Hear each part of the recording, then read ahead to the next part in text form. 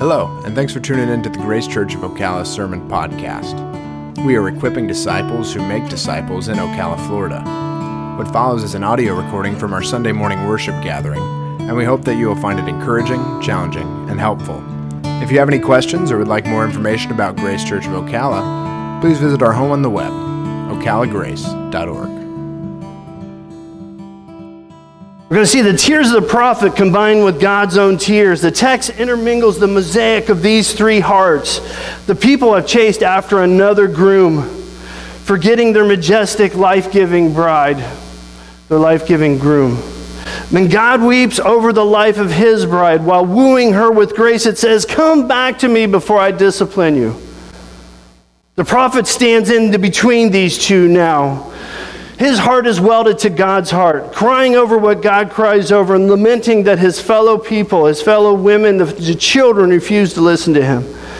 One author writes that Jeremiah weeps not just because of the calamity coming upon the people, but mainly because of their blindness. They seem oblivious to their sin and yet attempt to lay the blame back on God. In Jeremiah 8:18, Jeremiah says, "My joy is gone, grief is upon me, my heart is sick within me." The prophet cries. The people cry in Jeremiah 8:19, "Is the Lord not in Zion? Is the king not in her?" They're like, "Hey, isn't our God king? What in the world will ever happen to us?" And Jeremiah continues to cry in verse 21 of chapter 8, "For the wound of the daughter of my people is my heart wounded." And in verse 22, Jeremiah is basically saying, why aren't the people changing? Can't they hear? Can't they comprehend? The tears of God and his people and the prophet remind us also of Jesus' own tears in Luke 19. And when Jesus drew near and saw the city, he wept over it, saying, "Would you, even you, had known on this day that the things make for peace, but now they are hidden from your eyes." Even Jesus wept for his people at the time when he was there. So that God's tears is not a new thing. So as we go into chapter 9, let's look at God's tears. "Oh, that my head were waters and my eyes were fountains of tears, that I might weep day and night for the slain of the daughter of my people. Oh, that I had in the desert a traveler's lodging place, that I might leave my people and go away from them, for they're all adulterers, a company of treacherous men. They bend their tongue like a bow. Falsehood and not truth has grown strong in the land, for they proceed from evil to evil, and they do not know me, declares the Lord." Look at verse 1. "Oh, that my head were waters.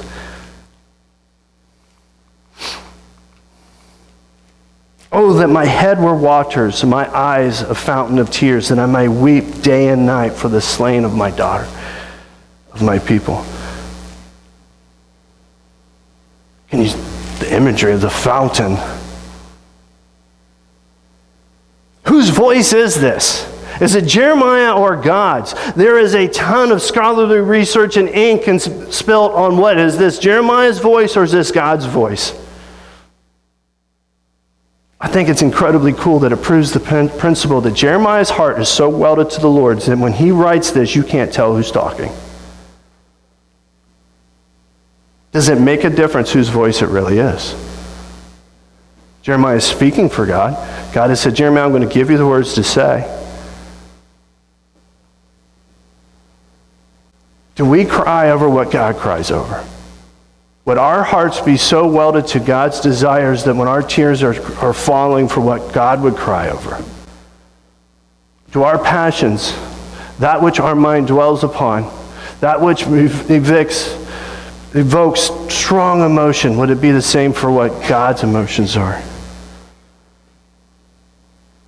But even if this is definitively God's voice, look at his heart, his passion, his character, his real life on time with somebody, there's true care for his beloved, his people. And what are their people like? Look at verse 3. Their tongues are bent bows, ready to launch acidic arrows. If you've ever been into archery, the power of a bow and the power of an arrow is still today a mighty weapon. And their tongues are the bow. Their words are the acidic arrows. And they built a foundation upon mistrust, lies, and oppression. Why? Verse 6, all because they refuse to know me, declares the Lord. If you know God this morning, is your tongue a bow that stretches back and is strung to be able to release words that hurt? Words that are malicious. Words that you can say, maybe I could have couched that better. I could have chose my setting better and communicated to the one I love in a way in which they could receive it well. Or do I just spring it back, launch that arrow, and wherever it lands, it lands? Notice the writer of Jeremiah from his heart considers following God, knowing God is right in connection with your tongue. Sounds like James. These ideas stretch clear through Scripture. God's divine heart also ensures his justice. Look at verse 9. Shall I not punish them for these things, declares the Lord? And shall I not avenge myself on a nation such as this?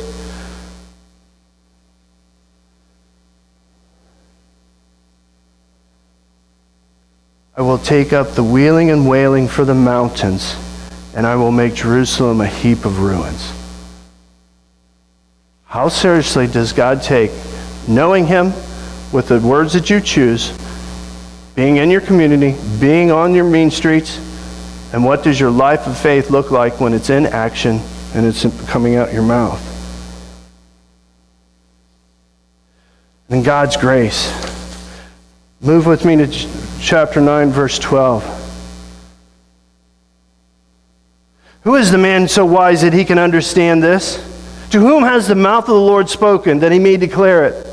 Why is the land ruined and laid waste like a wilderness, and no one passes through? And the Lord says, because they have forsaken my law that I set before them, and have not obeyed my voice or walked in accord with it, but have stubbornly followed their own hearts, and gone after Baals as their fathers taught them. God answers the why of his judgment coming right here.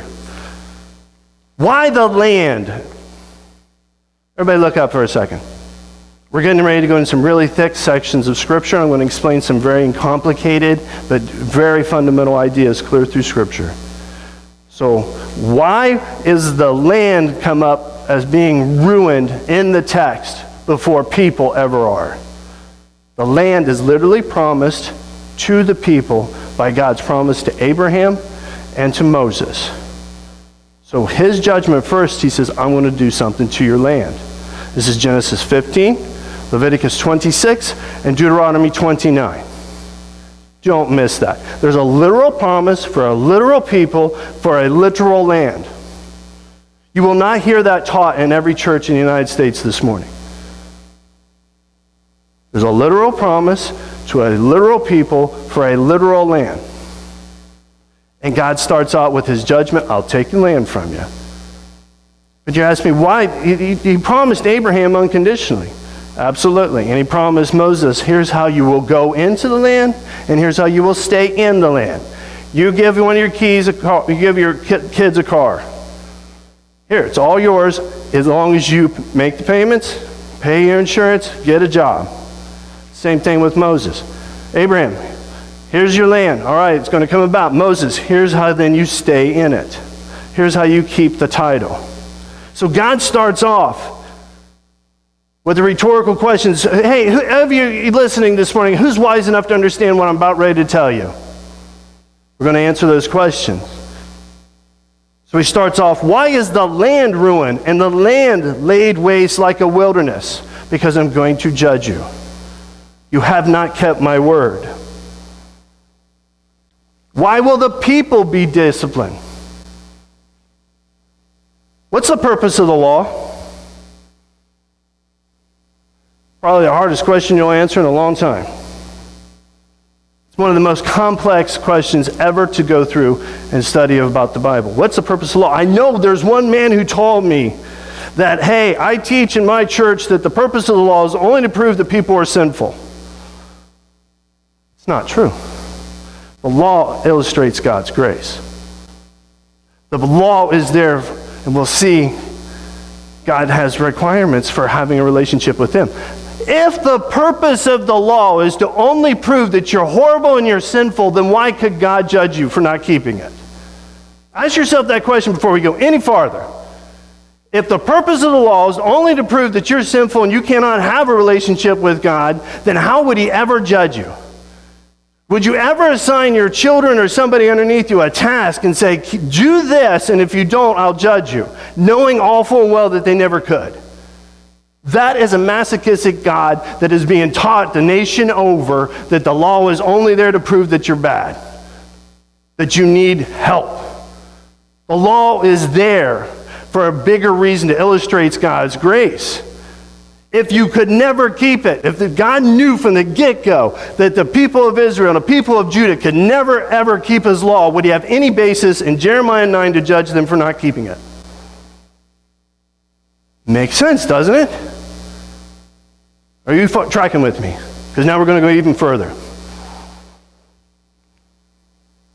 Because of the covenant that God made with Abraham, and it's built upon because of Moses, they agreed to abide by the law. The law says, hey, I brought you out of Egypt. We're at the base of Mount Sinai. You're now my people. Here's how you have a relationship with me, and here's how you have a relationship with each other.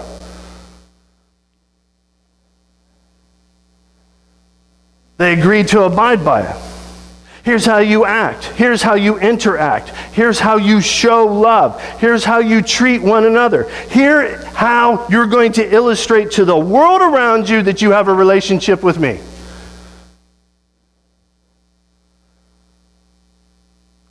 Here's how your sin is taken care of.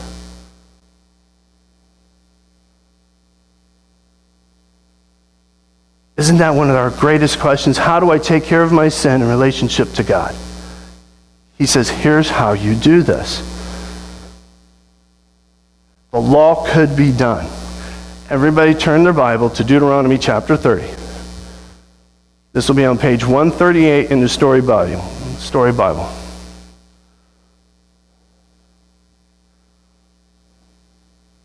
If you're ever taught that the law was impossible for people to do, impossible for them to complete, impossible for them to have a right relationship with God, please go to Deuteronomy 30.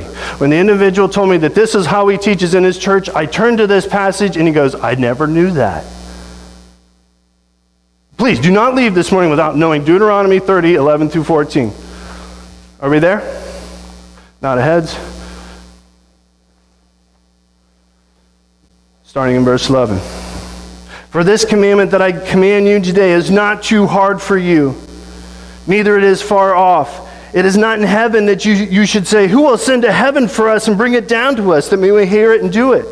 Neither it is beyond the sea that you should say, who will go over the sea for us and bring it to us that we may hear and do it? But the word is very near to you. It is in your mouth and in your heart so that you can do it.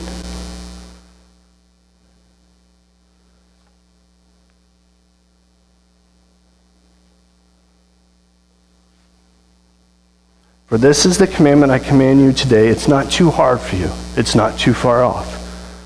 You can keep the law. God the Father is going to discipline His children based upon a criteria in which they could keep. We're on the same page. This might be new information for a lot of you. The law is the means of God illustrating His grace. God literally says in Leviticus 26 over and over, walk with me, I will walk with you, and not only bigger than that, I will dwell with you, my presence will be with you.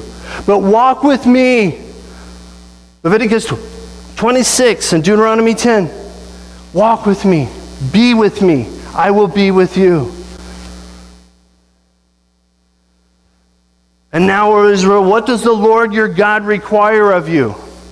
But to fear your God, to walk in His ways, to love Him, and to serve the Lord your God with all your heart, your mind, your soul. The law is the standard by which God could literally say, walk contrary to me. That's in the text. Here's how you walk with me, and I walk with you. Walk contrary to me, and I will walk contrary to you. Leviticus 26, 13 through 46. God wants to walk and be with his people. It's no wonder that the imagery that we got from Ephesians has it over and over again. What word? We read it this morning. Walk. A Jew who comes to know Jesus writes the church in Ephesus, and what language does he use when it means to come to know Jesus? Because we have Ephesians 1 and 2. How do you get to know God? Faith through grace. Then, the last half of the book is all this walking imagery. Walking. What's it look like in the home? What's it look like in the workplace? What's it look like here? Walking, walking, walking. Do you see where they're connected? God wants to walk with his people, Israel.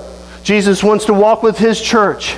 The idea goes clear through. That is God's grace. I want to walk with you, and here's how. Here's what it means to have a relationship. Here's what it means to deal with sin. Does any of this sound familiar to what you've been taught of having a relationship with Jesus today? It has not changed except the object of faith. The object of faith. Look, faith is believing what God says is true. If God says it, that's true. God says, do this, they did it. Abraham, you do this. Okay, you believe it's true, Abraham, I'm going to give you a kid? Yes. So believing God and believing what God said is true was attributed to Abraham as faith. Faith. There is a bloody sacrifice for your sins. Leviticus 4, Numbers 29. For a priest, if you have sinned, bring me a bull without blemish. For the entire people, there was a category. If the entire congregation has sinned as a group, bring me a bull without blemish.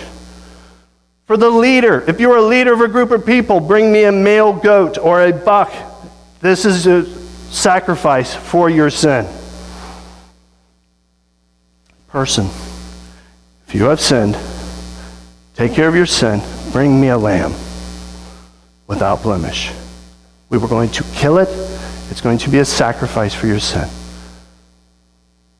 What if a person says, they come to the priest and they say, I really like my lamb. I want to bring a bunny. Why does it have to be a lamb? Because God said so. He set up the rules and he said, if you want to have a relationship and deal with sin, this is what you need to bring to me. So faith is when you put your hand on that lamb and said, through the sacrifice of this lamb, my sins are taken care of. For a priest had put his hand on the bull and it was killed. Through this sacrifice, my sins are forgiven. For us, faith, believing what God says is true. Who's our sacrifice? Jesus. What's the difference between Jesus and a bull? Jesus happens to be God.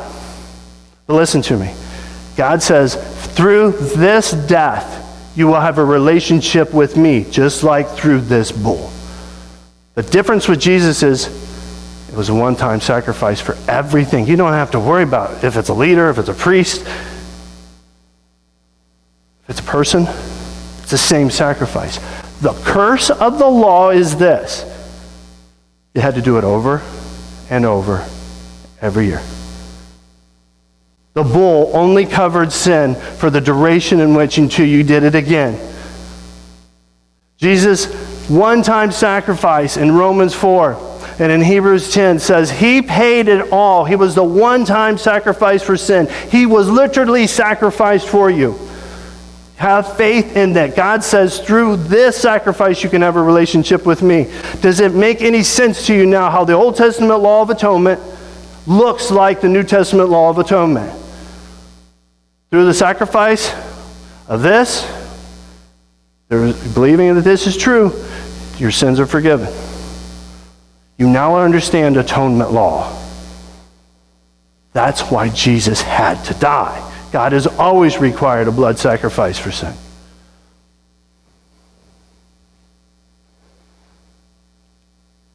God has said, here's how you come to know me. Here's how we have a relationship. Here's how you interact with one another. Here's how you deal with sin. All the way from Genesis to Revelation. That's the purpose of the law. I do all of this to illustrate that if God's going to judge his people for not keeping the law, how could he do it if they couldn't keep it? God's grace says, if you have a sin issue, here's the way of reconciling with me. It's no different today. If somebody has a sin issue and they want to restore their relationship with God, how do they do that? How do we communicate that to our people on our mean streets? Through the blood of Jesus Christ. The resurrection is God's proof that he said, hey, it's payment in full. But the good news is that through Jesus we can have a relationship with God.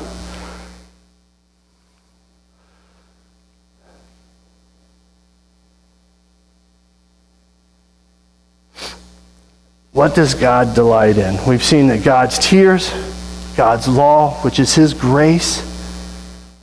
And what does God delight in? Move with me to Jeremiah chapter 9, verse 23. Thus says the Lord, let not the wise man boast in his wisdom. Let not the mighty man boast in his might. Let not the rich man boast in his riches. But let him who boast in this, that he understands and knows me, that I am the Lord who practices steadfast love, justice, and righteousness in the earth. For in these things I delight, declares the Lord. To know and understand the Lord. Here's the law. Here's how you have a relationship with me. Now God says, I want you to know me. I want you to understand me. How do we learn of God's steadfast love? His love that keeps his covenant relationship without fail. Where do we learn about his love? In Jeremiah, if they were to come to Jeremiah and say, Jeremiah, we want to learn about God's steadfast love, where do we go? Leviticus and Deuteronomy. I've kept my relationship with you in spite of everything you've done. Justice. Judgment that is pure, unbiased, and perfect, and always conforms to his character. Judgment that is pure, unbiased, and perfect, which always conforms to his character. God not only loves us, he has a perfect justice and righteousness. He always will adhere to his perfect standard. Can you have love without judgment? Because God said, I loved you so much that I sent my son, but he really doesn't have to die. No, he's always been just.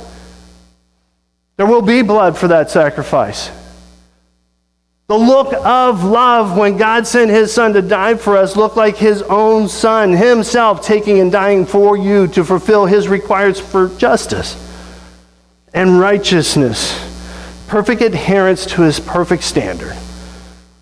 In these things God delights. This is where God takes his highest pleasure and satisfaction. Know him, understand him, and do it. Faith in action. Faith without works is what? Dead. So I'm a Jew, and I come to the temple, and I say, well, I want to take care of sin. I'm going to give me a lamb. Okay, they did the lamb. I'm good to go. I can do what I want to do. No. If you're knowing the Lord your God and you're chasing after him and delighting what he wants in, you're going to love like he does and trust in his judgment and relish in his righteousness for which he's given to us because of what Jesus did. Look at verse 24. Let him who boasts boast in this, that he understands and knows me.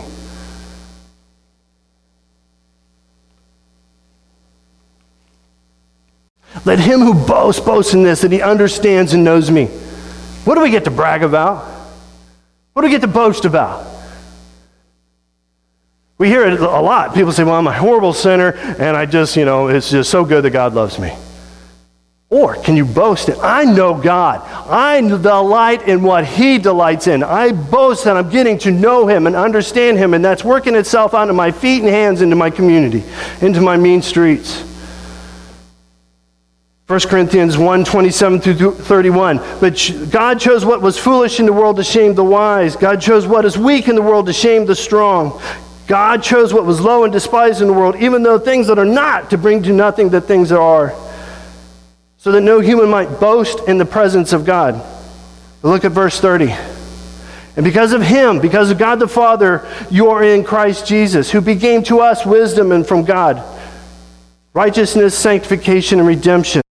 Verse 31. So that, as it is written, let the one who boasts, boast in the Lord.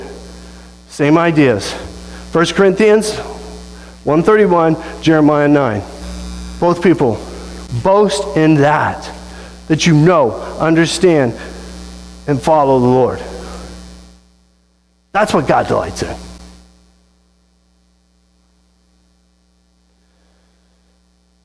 And in chapter 10 of Jeremiah, God's going to fight the other gods. We love it when our hero takes on other bad guys, don't we? So God's going to take on the other gods. Move to Jeremiah chapter 10. Verse 1, hear the word that the Lord speaks to you, O house of Israel. Thus says the Lord. Learn not the ways of the nations, nor be dismayed at the signs of the heavens, because the nations are dismayed at them. For the customs of the people are vanity.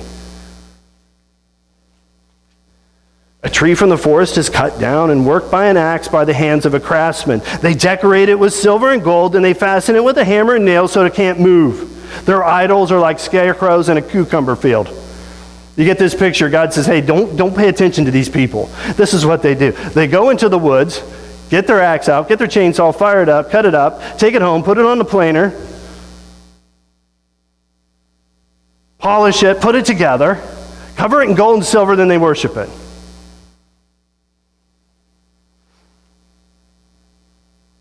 Literally, this is absurd, God says. This is futile. This is insubstantial.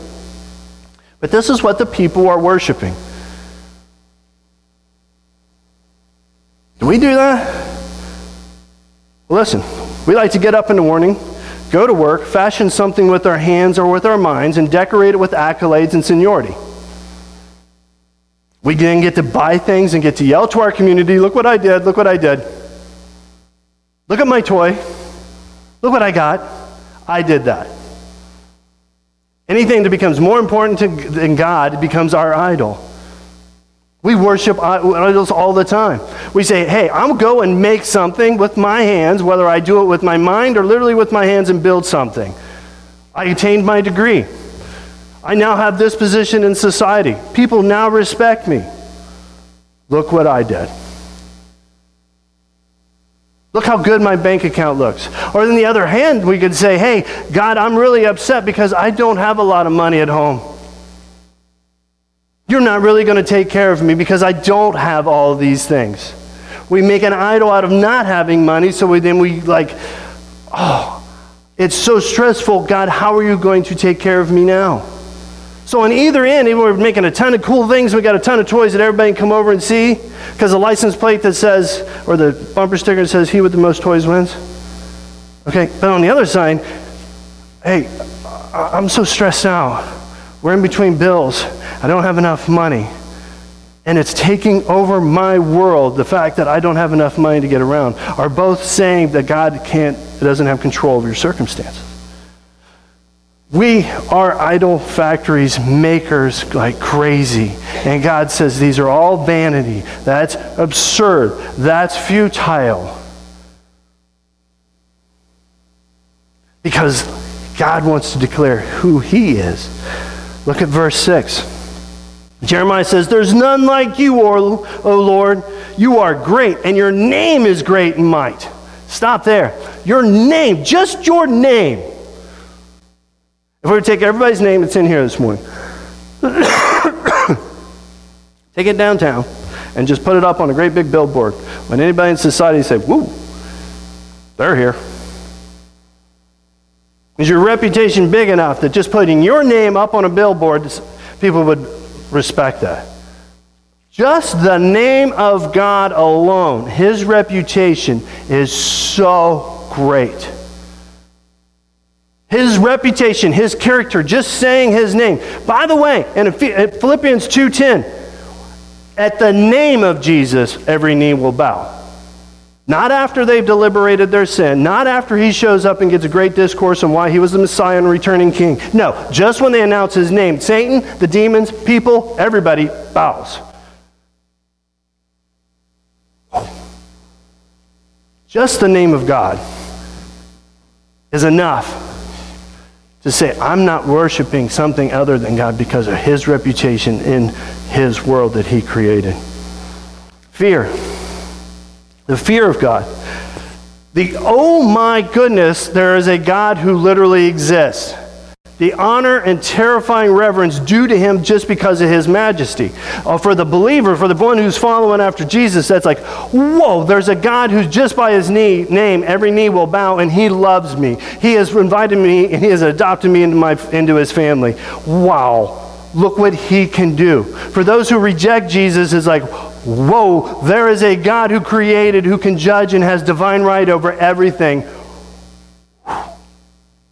That's fear.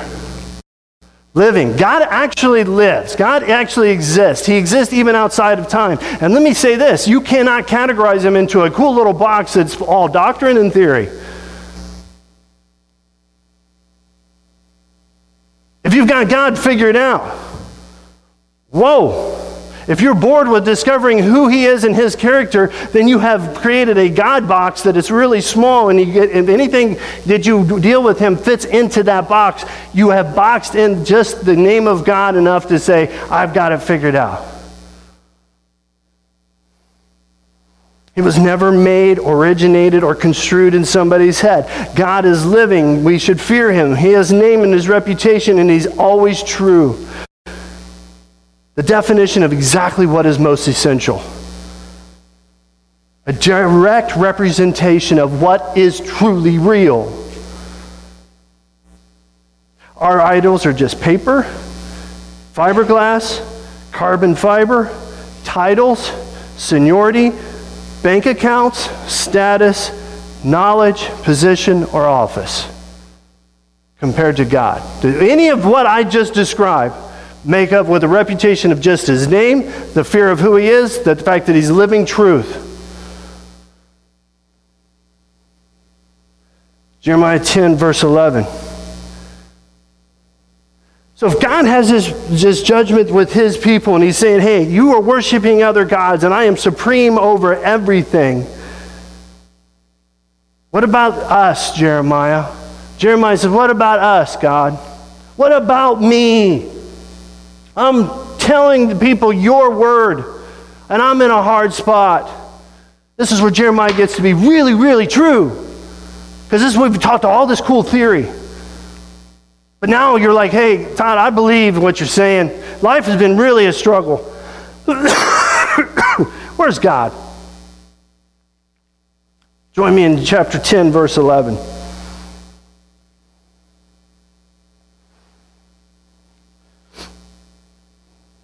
No, chapter 10, verse 23. I know, O Lord, that the way of man is not in himself, that it is not in a man who walks to direct his steps.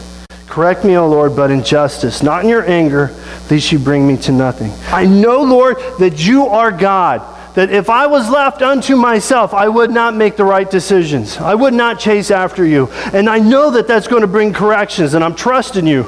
You're going to discipline me like a loving father. That's why we read Hebrews this morning.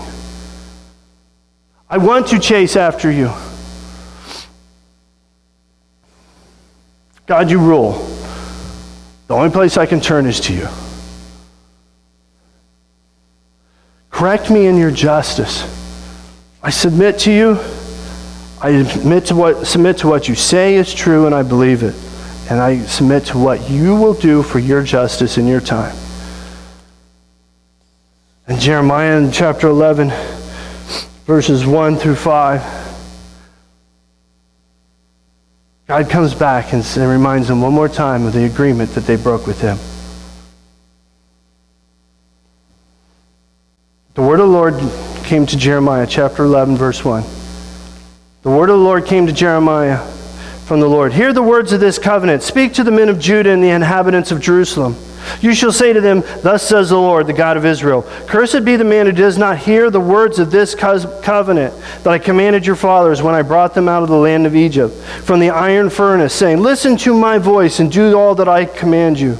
So shall you be my people, and I will be your God, that I may confirm the oath that I swore to your fathers, to give them the land flowing with milk and honey as it is this day. Then I answered, so be it, Lord. God has made an agreement. Work with me here for a second. The book of Exodus starts off with what? There arose a Pharaoh who did not know Joseph. The people are stuck in slavery. God shows up in a miraculous way, rescues his people, and takes them to where? The base of Mount Sinai. That's the book of Exodus. The end of Exodus, they build the tabernacle. Don't know what to do with it. What do we do with this? God says, here, I'm going to tell you what to do with it, and here's how you have a relationship with me. Therefore, you have the book of Leviticus. We're still at the base of Mount Sinai. Base of Mount Sinai, we're going to leave. We're going to go on a camping trip. We're going to go toward the promised land. That's the book of Numbers. How do they behave on the way to their camping trip? Horrible. When God says, go into the land, they're like, no, there's giants there. We're going to get killed, and who's going to take care of our kids? God says, I'll take care of your kids. In fact, your kids will be the ones that go into the promised land. Since you disobey me, y'all are going to die. So there's this very short trip. Like here to Bellevue kind of thing, maybe a little lower. And it takes them 40 years. Or maybe Williston. Yeah, Williston. So they're 40 years. Book of Numbers. So drop dead first generation. Second generation comes up. And Moses says, hey, you're all going to go into the promised land. But first, God made this agreement at Sinai. We're going to repeat it. You all get it. And I want you to all say we're going to do this. Because your parents did, and you all know that. Book of Deuteronomy. Deuteronomy, law second time. Why the law second time? Y'all heard it the first time. First family died off. Second generation is going to go in the promised land. Book of the law, Leviticus and Deuteronomy. How do you have a relationship with God? So they go into the land. Joshua takes them in. So they take the land, right? Then we fast forward, they want a king, so they get a king. So they rule. So we got these kings, right? And they do pretty good. You get to Solomon, is great. Then Solomon's kingdom splits. The kings go like this, right? Crash and burn. Now we're at Jeremiah. I am covering territory like at 35,000 feet, but I'm trying to give you the big picture. Crash and burn. Y'all didn't get it. I said law to you twice. How do you have a relationship? How do you walk with me? I gave you a ton of time because these kings crashed and burned. Jeremiah comes along and says, hey, God said you're going to be judged because you did not follow the law. That's what we just read. You did not keep my covenant. You did not keep my agreement. Can they keep the agreement? Yes.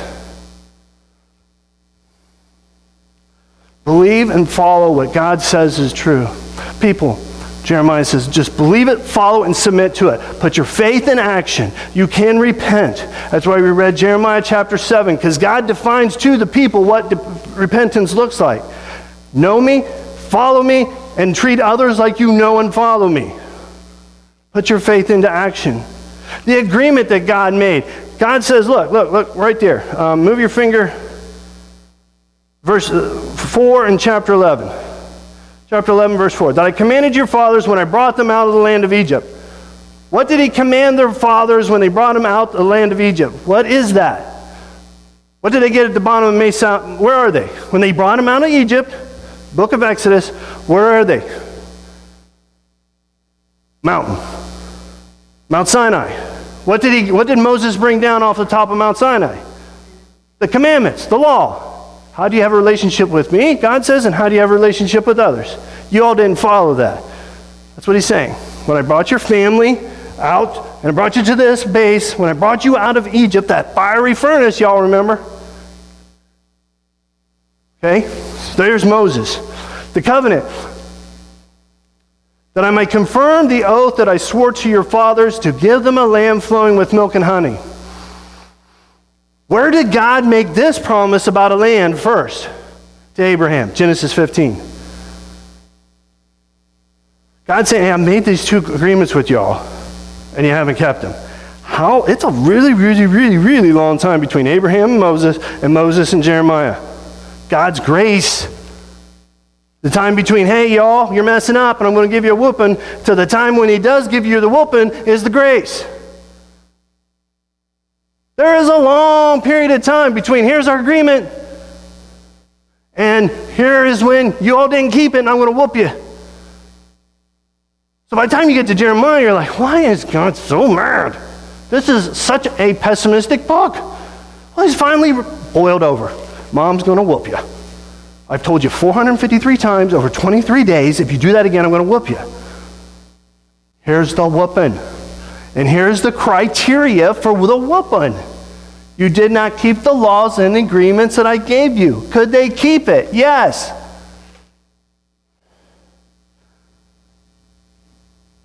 Remember we talked about Jeremiah and his plight? So Jeremiah's given this information to them. He's seeing this coming, because remember when Jeremiah's telling everybody, it's actually the good times, King Josiah. And he's like, okay, God, my heart's welded to yours. I'm crying for what you're crying, and life is horrible. Jeremiah 11, verse 18. Listen to the words of Jeremiah as he cries to the God who can control his circumstances, who has love, justice, and righteousness for his servant. Listen to Jeremiah's word. Chapter 11, verse 18. The Lord made it known to me, and I knew. Then you showed me your deeds, but I was like a gentle lamb led to slaughter. I did not know it was against me they devised schemes, saying, let us destroy the tree with its fruit. Let us cut him off from the land of the living, that his name be remembered no more. What do they say? Jeremiah's come to him and said, Lord, you're sending me like a lamb to the slaughter. They want to erase my name. Remember how good God's name was and how he was a mighty Lord of hosts, a king of angels' armies? That was a great thing. When you lost your name, your heritage was a bad deal then. So they said, we're not only going to kill you, but we're going to kill everybody related to you. Your name will be forgotten. When I read that, who did you think of? Like a gentle lamb led to slaughter. Jesus.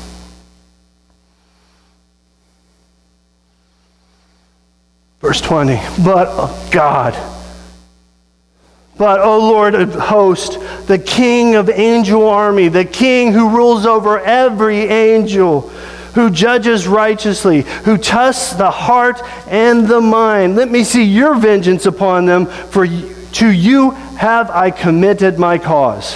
What's the response? What's Jeremiah's response to this? He works through it. You hear his heart. God, you're leading me like a lamb to the slaughter. But you got it. Oh, I commit my cause to you. And then God responds. In verse 21, therefore the Lord says concerning the man of Anathoth, who seek your life, do not prophesy in the name of the Lord, or you will die by our hand. Therefore the Lord of hosts says, behold, I will punish them. In there. By the way, do you remember the name of Jeremiah's hometown? It's right here.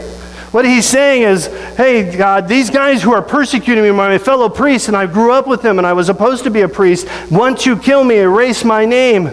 I dedicate all of what's going to happen to you to your cause. And God says, by the way, I'm going to kill them all. Your hometown I will eradicate. I got this, but in my timing, they're dead. It'll be a lot of years before Jeremiah sees this, by the way. But don't miss who he's talking to. It's your high school graduation class. It's the guys you worked with for 40 years.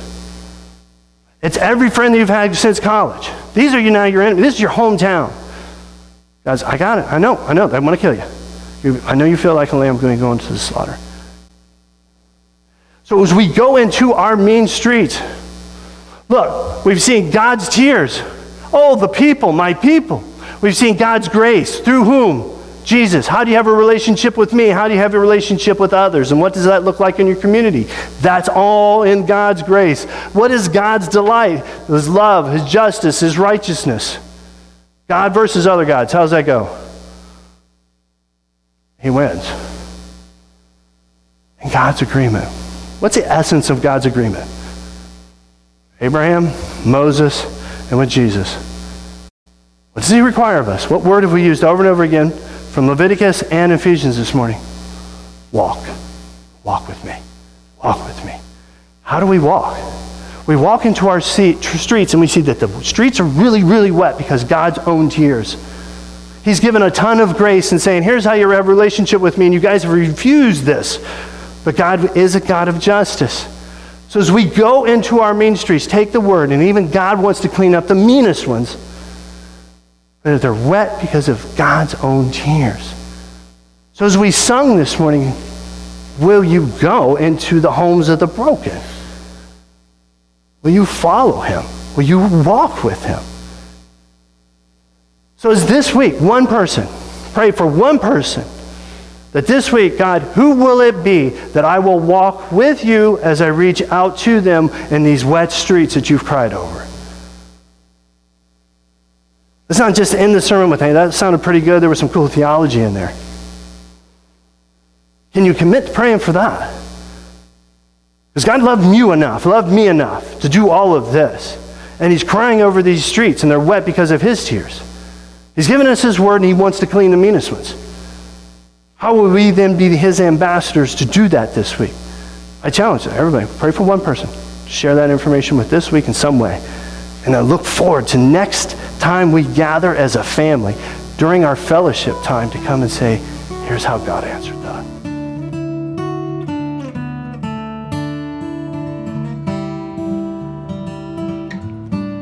Thanks again for listening. If you have any questions or would like more information about Grace Church of Ocala or the sermon you just heard, please visit our home on the web, ocalagrace.org.